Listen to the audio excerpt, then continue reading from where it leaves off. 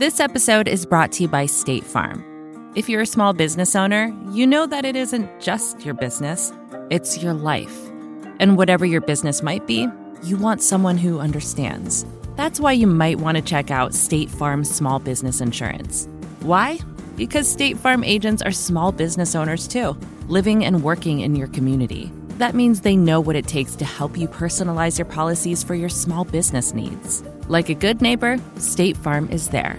Talk to your local agent today. This is Recode Media with Peter Kafka. That's me. I'm recording this in New York, but we're going to take you back in time and across the country to Los Angeles, where we hosted the Code Media Conference. Talked about media and technology and the streaming wars and where everything is going. We're going to bring you one of those conversations right now. Please welcome the CEO, I hope I get his title right, of Condé Nast, Roger Lynch. Thank you, Peter. Nice to see you. Good to see you. I don't know if you know this, but Vox Media, where I work, often described itself as the digital Condé Nast. I've heard that, but I don't know if we stopped that. You guys are a magazine company now, too. We are now a magazine publisher as well. How's right. that business? Should we be in the magazine business? You know, I heard you introduce me as being in the magazine business, and actually magazines are a minority of our revenue. What we're really in is the content business, and magazines are one of the ways that our content creators express the content, but video and digital and events and all kinds of other things are actually the majority of the revenue. So I've met you before, but I talked to you about 6 months ago, right after you got the job. You'd been most recently running Pandora. I went and met you at the fancy Condé Nast office in the World Trade Center. Yes. Views. I had a bunch of questions. We moved out of that office, by the way. Not the World Trade Center. You're still there. The one you met me in, which was, to me, a bit depressing. Why was it depressing? Because so at Pandora, I literally sat on the floor at a desk next to everybody else. And I get to Condé Nast, and they take me to my office, and it's like, go through this reception, into this reception, over here, and you sit in the office, and there's nobody around. And so it was a real culture shock for me. So we moved out of that floor and to another floor where it's much more open and glass, and you can actually see people and interact with them instead of feel like you're Not to be too catty, but was that also a money-saving move? No. Well, I mean, it will save money, yeah, but to me, it was more of a, we're doing a big culture shift, and it's part of it. Yeah, I want to ask you about the culture shift. So, I met you 6 months ago. We talked about what you were going to do, and pretty much every time I asked you, you said, I don't know. I just got here. I'm doing a listing tour. I'm going to figure it out. I think I was 2 or 3 weeks into the job. Yeah. So have you figured it out? I'm figuring it out, yeah. You want to start with the culture or the business first? You know, they're intertwined, really. I see them as inextricably intertwined. And, the challenge for me when I was coming out, the publishing side of our business is new for me. Everything I've done before was much more about digital media. And so there's a lot I had to learn on that. But also, the history of Condé Nast, for those of you who may not know, is that there's a long history. Actually, our oldest title goes back to, you want to take a guess? 18-something? 1709. Whoa, what's that? Tatler in the UK, 1709. So there is a lot of history. And, that history is intertwined into culture and our technology stack and how we approach business and think about it. And Condé Nast, also in the history, is the international business was a separate company with a separate CEO. Even though it was owned by the same group, they were competitors. They saw each other as competitors. And so I'm the first CEO to actually run a combined business. And so one of the first things I had to figure out is, what does it mean to combine these businesses? And what does it mean to be a global company? And so I went on the listening tour that you and I talked about. And at the end of that, we announced a new structure for the business. And we've been integrating now the international business and along with the US business. And so it's essentially like you've bought a new company and you're merging it together. It really is, for those of you who've done merger integration before, other than having to negotiate the terms of the merger, everything else is a merger integration. Who gets this job, who doesn't, what tech stack, what are you going to do with email?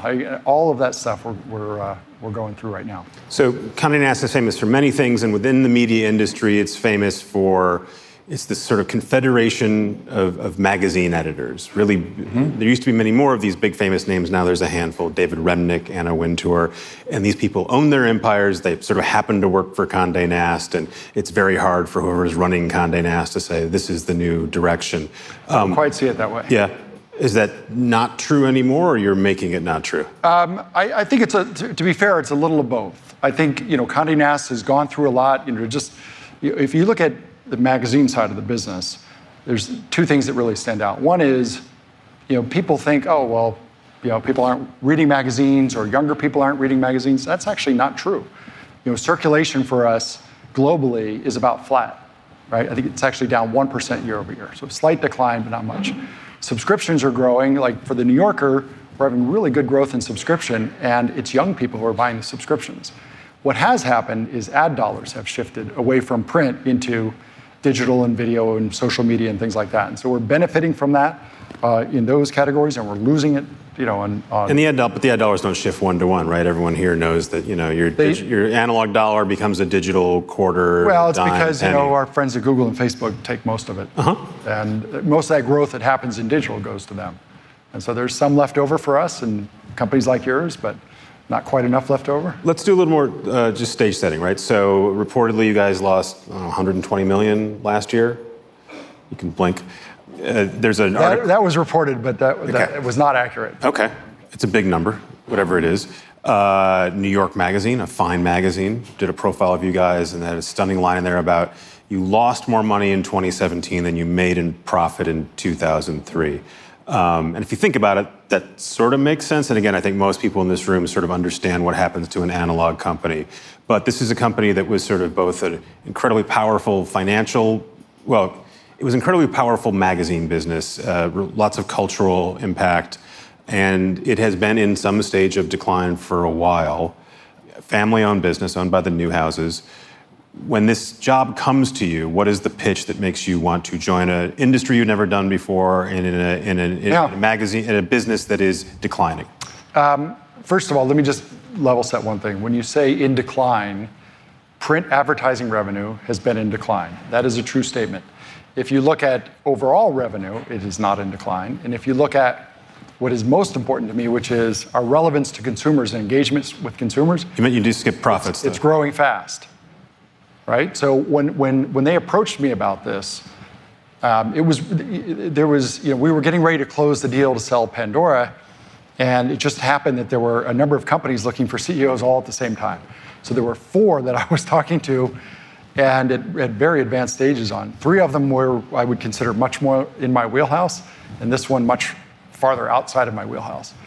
But I found myself somewhere in California, somewhere in New York. I'm flying back and forth with all of this, and I just found myself sitting on the plane, always going back to the materials on Condé Nast. So there was something that really drew me to it, and I think it was one that I like tough problems. I like solving tough problems. And this was a really interesting one to solve.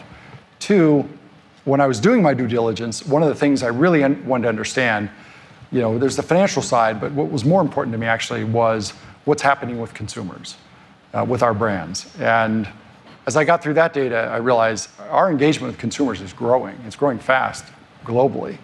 So then it became a strategic problem. Okay, well, I've got to merge these businesses. And what's the right revenue model for us with all this engagement we have with consumers? And that felt like a solvable problem. If it had been the opposite, where, engagement with consumers was in decline, that would have been in the too hard category. But it's not. It's actually the opposite of that. So people like what you make. Your job is figuring out how to structure the business so you can be profitable, because you're not profitable now. I'm not going to comment on profits. It's one of the advantages of not running a public company, is I don't have to talk about that stuff. But what I would say is this: our business is in transition. And therefore, when you're an industry that's in transition, the only certain mistake you can make is to not change. That's a certain mistake. Every other thing you do might be a mistake, but it might not. But if you don't change, that's a certain mistake. So we'll be making a lot of changes. And part of it is really, we have areas that are growing very nicely for us. Asia as a region is growing very nicely. China is a very important market for us. We have business lines that are growing very fast. Video is our fastest growing business line. It is growing very, very fast. We're the largest premium publisher on YouTube today. And so it is about making sure that we have our resources aligned with where our growth is, but also becoming a much more integrated business. So within Condé Nast previously, video was sort of this business over here that existed on its own, and the magazines and digital were over here. And in fact, the way I look at it is, at the center of our business are content creators, and which are predominantly our editorial teams. And the video is one way, a storytelling mechanism for us to use to reach our audiences. So we get much more alignment on that. And we have that, like some of our brands, like Bon Appetit, I think is probably the best example of that, where it has a strong and growing magazine business, both ad revenue, subscription, very strong growth in digital, and it's killing it in video and events. I mean, that's a title that whatever we do it sells out on that. But because it's aligned, they have alignment. Adam Rappaport is the editor of Bon Appetit, is completely aligned with the video producers that work for Condé Nast Entertainment, and it just works. I want to talk a bit more of the business, but to the culture for a second. You came from Sling. Prior to that, you'd been at Dish, where you worked for Charlie Ergen. He's been on this stage, and that's a whole different kind of boss. Just really obvious question. What's the difference between the Pandora culture and the Condé Nast culture? I'd say, Pandora and Condé Nast are more similar than Dish and Sling TV are to either of those. And yeah, I worked for Charlie, who's probably the toughest, smartest guy I ever worked for. And it was great. I mean, I learned a lot. And I appreciate it. I went there to build, what ultimately became Sling TV, and it was a really fun thing to do. But, I think Pandora and Condé Nast both really value creativity and creators. Within Pandora, we didn't have to think about producing the content, right? We license it from the music industry. Condé Nast, we produce all of our own content. So one of the big changes is, we have 1,800 people who are producing content as editors and journalists around the globe, and so that's quite a significant change. But journalists are a pain in the ass, right? Some are. Yeah. That was a freebie. I think you got my answer. But I do have the sense that the Pandora employees probably had different expectations about their workplace and what they did than maybe a Condé Nast editor, or maybe they're closer together than I think. No, there's. By the way, when you talk about Condé Nast, there really were two Condé Nasts, and they had very different cultures. The international business was one Condé Nast, and it really operated as a loose federation of independent companies around the world. So in each of these markets that we operate around the world, there was a managing director and all of the infrastructure, and they made their own decisions, and they were sort of managed by a monthly P&L. It was not an integrated business. And so we're integrating that and then integrating it into the U.S. And the U.S. had a very different culture, a more, I'd say, competitive and individualistic. Yeah.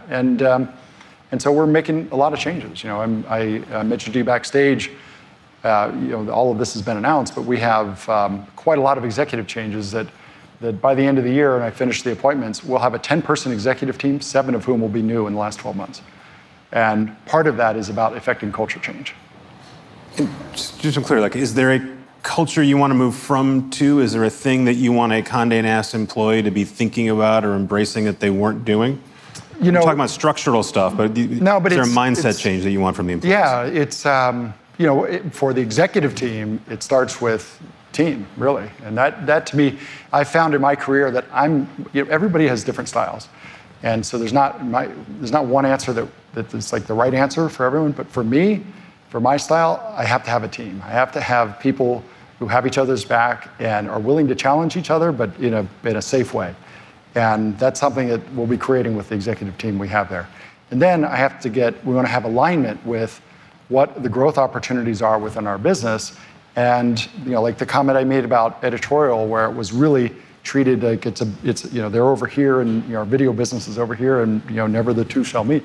No, that needs to be much more aligned. And then within international in the U.S., what does it mean to be a global company for us? Let me ask about answering questions like that are really cultural questions as much as they are organizational questions. Hey, this is Peter. I'm going to pause this conversation so we can hear from a sponsor. We'll be right back.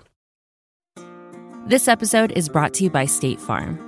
You've heard it before. Like a good neighbor, State Farm is there. But it's more than just a tagline, because State Farm agents are small business owners themselves who live and work in your community. And if you're in the market for small business insurance, who better to work with than an agent who understands what it takes? State Farm agents can help you create a personalized insurance plan that fits your small business needs and budget. Talk to your local State Farm agent today about small business insurance. like a good neighbor, State Farm is there. And now back to a conversation from Code Media. Business strategy question. Everyone in publishing has now put up digital paywalls, just about. We still haven't at Recode, but you never know. Actually, I think it's always going to be free. But and initially, this was news when the New York Times put up a digital paywall, and I host a media podcast. People would come on to tell me about their paywall strategy. Now everyone essentially has one. You guys have them throughout your magazines. I understand why you want to ask consumers to pay for stuff they're reading, enjoying. But the really obvious question is, aren't they being asked to pay for too much stuff, and aren't they going to stop paying for the new titles that are putting up paywalls? I think consumers will pay for the things that they value. And I think within our industry, we have a disproportionate number of the brands that consumers are willing to pay for. And so when we look at brands like The New Yorker or Wired or Vanity Fair, each of them are growing their subscriptions. Each of them are ahead of budget on growing subscriptions this year. And I think we're frankly just scratching the surface because I talked about the history of Condé Nast, and I mentioned tech stack earlier. If you looked at our tech stack, you would see really a print business embedded in the middle of our tech stack. And so re-architecting that is quite important because the way most consumers engage with us today is through digital, or even if they want to order a print magazine, we should be serving them digital content immediately rather than telling them that they'll get their magazine in 6 weeks or whatever.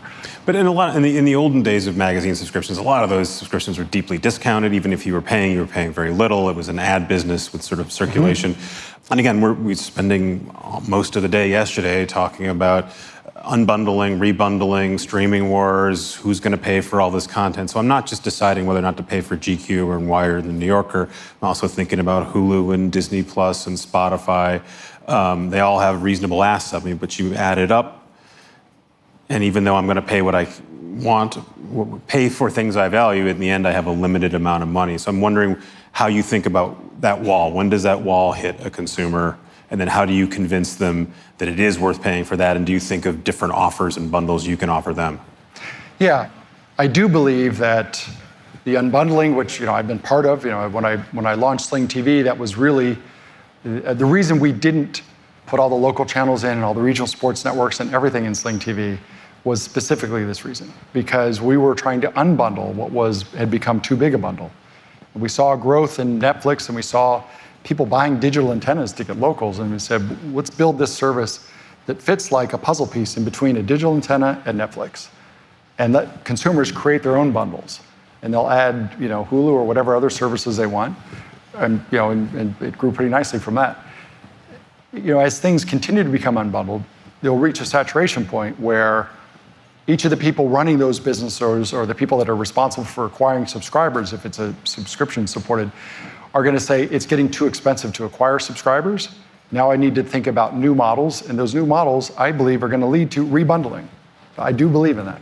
So is there a Condé Nast bundle you're going to sell me?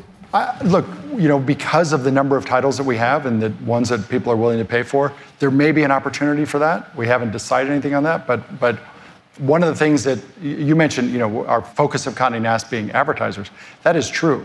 If you look at the history of Condé Nast, it was about editorial excellence and focus on advertisers. Those were the key pillars. There's a third pillar that we're adding now, which is consumers. And so we're going to be appointing a CMO that is a very consumer marketing oriented CMO to really lead all of our direct consumer activities, because we are finding consumers are willing to pay for interacting with our brands. But again, culturally, we need to move from we're focused on editorial excellence and advertisers to an equal focus on consumers. So there is a big magazine bundle out there now. It's Apple News Plus. Is it $10 or $15 a month? I should know because I'm paying for it. It's $10. $10 a month, and basically gives you every magazine in the world. I'm getting it. It seems like a good proposition for me. Seems like a not good proposition for you. The Apple pitch has been, we're going to sell hundreds of millions of subscriptions, and don't worry that you're getting a slice, 50 cents on the dollar. We're going to sell lots of dollars. What do you think about that business? I think the jury's out. I think that it has, the paid side of it, has had some adoption, and Apple will, I think, continue to focus on that. Whether it's good for publishers like us or not is to be determined. Because I there's didn't an do obvious the deal. The deal was done before I joined. Yeah, I was going to ask you about Yeah. that. So this is a deal you inherited. Yes. Do you have the option to get out of it, or are you locked in for a long term? I won't talk about the terms of the deal, other than to say that we do have, over time, we have options. Are you seeing the effect? I mean, there was a report out, I think, from CNBC last week that said they had 200,000 subs, or they started with 200,000 subs and have barely added any. I'm one of them. I don't subscribe to GQ and Wired, even though I read those things, and it's kind of hard to go and find the articles, but I'll do it if I want to. Are there many people like me who you can track who are hitting your paywall, going to Apple News Plus, reading it there, and not subscribing? No, we haven't seen that effect. That will be a difficult effect to measure, but if you look at like the earlier comment I made, if you look at some of our publications that, I don't like the term paywall because it's not consumer friendly, but where there's a paid model around it, all right, they're all frankly outperforming. They're ahead of budget on subscription. And so when you say the jury's out on Apple News Plus, and you're not sure if you're going to renew, you're not worried, at least right now, about the cannibalization effect that I just described. There's like 10 of me out there. I worry about it, but we have not seen anything to indicate that that's happening yet. But it's too early to tell. And look, I hope that Apple News Plus is wildly successful and becomes a great distribution channel for us, and that we can make a lot of money from it. I think it's too early to tell. Let's talk about TV. That was 2 businesses ago for you, Sling. Yeah. Like you said, you launched Sling. It was this really interesting idea, $20 a month. I sort of thought of it as ESPN on demand. You could get, it was the main attraction there. Took off pretty quickly, and I think most of the digital bundles, the growth now has really slowed. Although you're telling me Sling is still going up. Yeah, they just reported, I think, last week or two, and they grew, I don't know, a couple 100,000 subs in the quarter. So. But the new conventional wisdom is that cord cutting is going to continue to increase, and these new digital bundles, Sling, YouTube TV, Hulu, are not going to take up that slack, and it's going to go down. And like Michael Nathans was pointing out yesterday, they're raising prices, so it's even becoming less appealing. So as someone who's been in and out of the TV business, where do you think that goes? When we launched, Sling TV was the first of those services to launch, and we could have launched it, much earlier. I mean, I mentioned the reason I joined Charlie was to launch that, and it took us a long time to get the content rights. But the reason it took us so long is because we were unwilling to just recreate the big bundle. If we had been willing to take the packages that Dish has on its satellite and just put them on the internet, we probably could have launched a year or two earlier than we did. Right, because it's the same business. They don't care whether that's satellite or Fios or cable. But our belief from the beginning was that if you do that, you just end up in the same place that the big pay TV bundles are, which is they're too expensive. And you've seen that now. You've seen the latest announcement on price increases. These bundles now are $55, yep. $60, something like that. So they're approaching the full pay TV bundle, whereas Sling did do a price increase, but the $20 package is now $25. And and there's good margin in that business. And so there's actually more margin, I believe, in Sling's bundles than there are in those big bundles that are $55 because they throw everything in. Now, and again, in some cases you got like a Viacom to give you one channel because Viacom was in a weakened position. Do you think that other folks are going to follow Sling's lead and create these actually skinny bundles, or is it just not something the networks are willing to do? I think it would be very tough for someone to come in and do it now. Because they have gotten all the others to do the big bundles, I think it's very unlikely that the big channel owners are going to hand out deals like they did when we did the original deals at Sling. So thematically, we keep talking about this idea of bundles and unbundling and asking consumers to pay, and you're asking consumers to pay, and the TV networks are asking the consumers to pay more and more and more. It just doesn't seem sustainable, and it seems no matter what industry you're in, and you can tell yourself that you've got the most loved content, and Fox will say they've got really important, on and on and on. Everyone will say their brand is important. In the end, you are going to hit a wall, which is Americans have a limited amount of money to spend. They might have less money to spend in the future, and this idea of asking them all to pay up is not going to work. I think that they're not. Remember, if your starting point on pay TV was the average household was paying $100 a month for pay TV, and they were paying for broadband, and they're paying for Netflix and all of that. There's actually a big pot that they were spending already. If you take the music industry as an example, in 1999 the music industry was bigger than it is today. The recorded music industry. And you're seeing all the growth, and everybody's talking about Spotify and the growth, and the labels are making all this money. It actually was a bigger industry in 1999 than it is today. So consumer behavior has changed. They're not buying it, they're renting it, content, but it's now feeding the ecosystem in a way that gives consumers much more of what they want. So the business models will change, and it'll change how consumers pay for things. I think, when we launched Sling TV, you'd ask the question, what do you think is going to happen to traditional bundles? I think there were about 100 million at the time. I said, I think in 5 years, there'll be 65 million, was my guess, and that there'll be tens of millions of these smaller bundles, streaming services. So you think the American consumer is going to pay the same amount net that they've been paying for the last few years? They're just going to choose how to distribute? I actually think they may pay more because they'll be able to buy what they want. And that's the big difference is that you actually get, it's one thing if you're paying $100 and you're getting 500 channels and you watch 7 of them, you feel like I'm being ripped off. Like, why am I paying for all these channels? But if I can actually pay for the things I want and consume more of what I want, if you look, again, back to music consumption, even though the industry was bigger, music consumption is way, way bigger than it was in 1999. I think a lot about Hulu and the fact that they've got an ad-free option, and most people, and it's, I think, $4 more. And so obviously anyone in this room is going to get that if they can, but they sell way more ad-supported subscriptions that are $4 cheaper. Part of it, I think, is we can ask Kevin Mayer about this. They haven't actually marketed the ad-free option that much. But a part of it is people want to save $4 a month. And to me, that's a big flag saying, all of you guys who are asking me to pay for this and this and this are going to bump into reality. Sure. Not every brand is going to get people to pay for it. And so back to my business, Condé Nast, I think we have a disproportionate number of brands that people are willing to pay for. Okay, I have more questions. We're seeing that in the fact that, for our main titles where people subscribe, all of them are ahead of budget on growing subscribers this year. I have more questions, but I want to open it up to you guys. There's mics here. There is a mic upstairs for you guys who are lurking up there. Does anyone want to ask the CEO of Condé Nast a question? Maybe some of his employees. Hey, Roger. Callie from Women's Wear. I have 2 questions, actually. One, it kind of sounds like the strategy around the paywalls maybe has changed. Are you still going to put every magazine behind a paywall as it was originally announced, or is it just a focus on the core kind of 4 properties that are already there? And also, how many magazines do you think Condé will publish in 5 years? First of all, just to level set, we have 38 brands today in 31 markets. They're not all magazines. Some are digital only.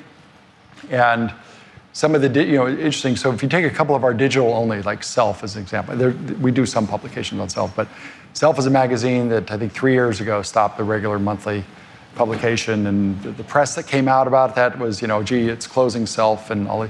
Self has been a phenomenal success for us. It makes more money today as a digital only than it did as a print magazine, and the audiences have been growing very rapidly. That's an example of one that has made that transition very effectively, and we have others like Glamour that have done similar things. So there may be others that make that transition at some point. I think the core titles that we have, Vogue and New Yorker and Vanity Fair and GQ and Architectural Digest, Wired, these are titles that I can't imagine them not being in print. But of all the 38 different brands that we have, there'll be a mix of ones that'll be in print and ones that'll be digital and video and other areas that we have them in. Sorry, what was the rest of your question? So more will go over the years, though, basically, is what you're saying. Sorry? More magazines will go digital only over the years, pretty much. I don't know. I think that I think we have a playbook that has shown how magazines can be successful as digital only. But I think it depends on the type of content that exists for the magazine, and so it's possible. But right now, I think we've got a pretty good balance. Okay. And then the other question was around the paywall strategy. If you're still going to have all of them in front. Yeah. So I think getting consumers to pay for content, there's no single right answer. It's not you just put this paywall in front of all these consumers and for every title that you have. If you think about the spectrum of titles that we have, on one extreme maybe the New Yorker, where the vast majority of the revenue for the New Yorker is subscription. That's a natural title to promote that. Some of our other brands like Them, which is an LGBTQ, a younger brand, that would be a different strategy. You wouldn't just say you got to pay for that content. And so I think there's a whole spectrum that is different for each title. And by the way, it's not just title by title. It's actually, you need to think about consumer by consumer. Because if you're really operating as state of the art, you really interact with consumers in a different way. So we treat you differently than we treat Peter because of whatever data we have about you. It may make a different offer to you versus what we would do for Peter. Okay, thank you. Thank you. Hi, Lori Keith from the Ad Council. How are you? Hi. You talked a bit about video and how that seems to be a very big, growth driver for you. How are you thinking about video in terms of, production? Are you going to be producing for all of your titles, distribution? In terms of advertising, can you talk a little about maybe a branded content studio? Just curious about that. Sure. Maybe what I should real quickly just explain what we do in video today. It's really in 4 areas.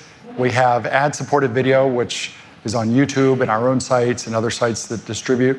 That's the largest and fastest growing part of the business. We have branded content, where we have studios all around the world. We produce content for our brand partners. We have long-form television, where we have shows. I think we've sold 8 or 9 shows to Netflix and other distributors around the world. And then we have feature film business. And so within that, I think we're really just scratching the surface. Again, if you think about 38 brands in 31 markets, 1,800 people producing content, we're getting much more organized around how we take all of that IP and look for opportunities with it or start creating new IP around that. And so video, I think, remains one of the biggest opportunities for us across the whole spectrum. The different way people are discovering content these days is often through their social channels and recommendations. And I see snippets of articles that I'm really fascinated by. I probably don't think there's enough in it to warrant a subscription. How are you managing getting people in with more than just you have 3 articles you can read this month and then you need to subscribe? Is there something? I'd happily pay $1 a time to read 30 or 40 articles across your spectrum of titles. Yeah. Look, I think if you look at one of the companies I think has done this really well is the New York Times. I think Mark was here. Did he speak? Yeah. Not today, but before. Today, yeah, yesterday. And the way I look at what they've done is 2 things broadly. They segmented the market and looked at what consumers are willing to pay for and in what format they're willing to pay for. And they innovated around new products that they could charge consumers for. And it's worked quite well for them. I think we have a similar opportunity times the number of brands that we have, but it does require us to have capabilities that are different from the capabilities we have had historically. And so there's a lot that we have to do on the technology side. There's a lot we have to do on the marketing side and building up some of these capabilities, which we're hard at work doing, so that we can then start to innovate around the consumer offers that we do. But you're talking about the product. She's talking about discovery and how you're going to find this. Well, I was talking about different payment models for content, and can we innovate around? I view that question as, can we price discover and segment the market how consumers are willing to pay for our content? And for us to be able to do that effectively, we got to fix some things first. We got to build some capabilities that we don't have that we're building, in the process of building, and then that will enable us to start innovating around the different models that we engage consumers. But also, and that was my question, but also to the point about discovery, Anna Wintour tells some amazing stories about how you get so much more content out of one article now with little snippets that will guide people in. So it's interesting to hear about the social strategy of turning. Yeah, there are ways to create more hooks into the content. That's right. Roger, thank you so much for your time. Thank you. Thank you very much.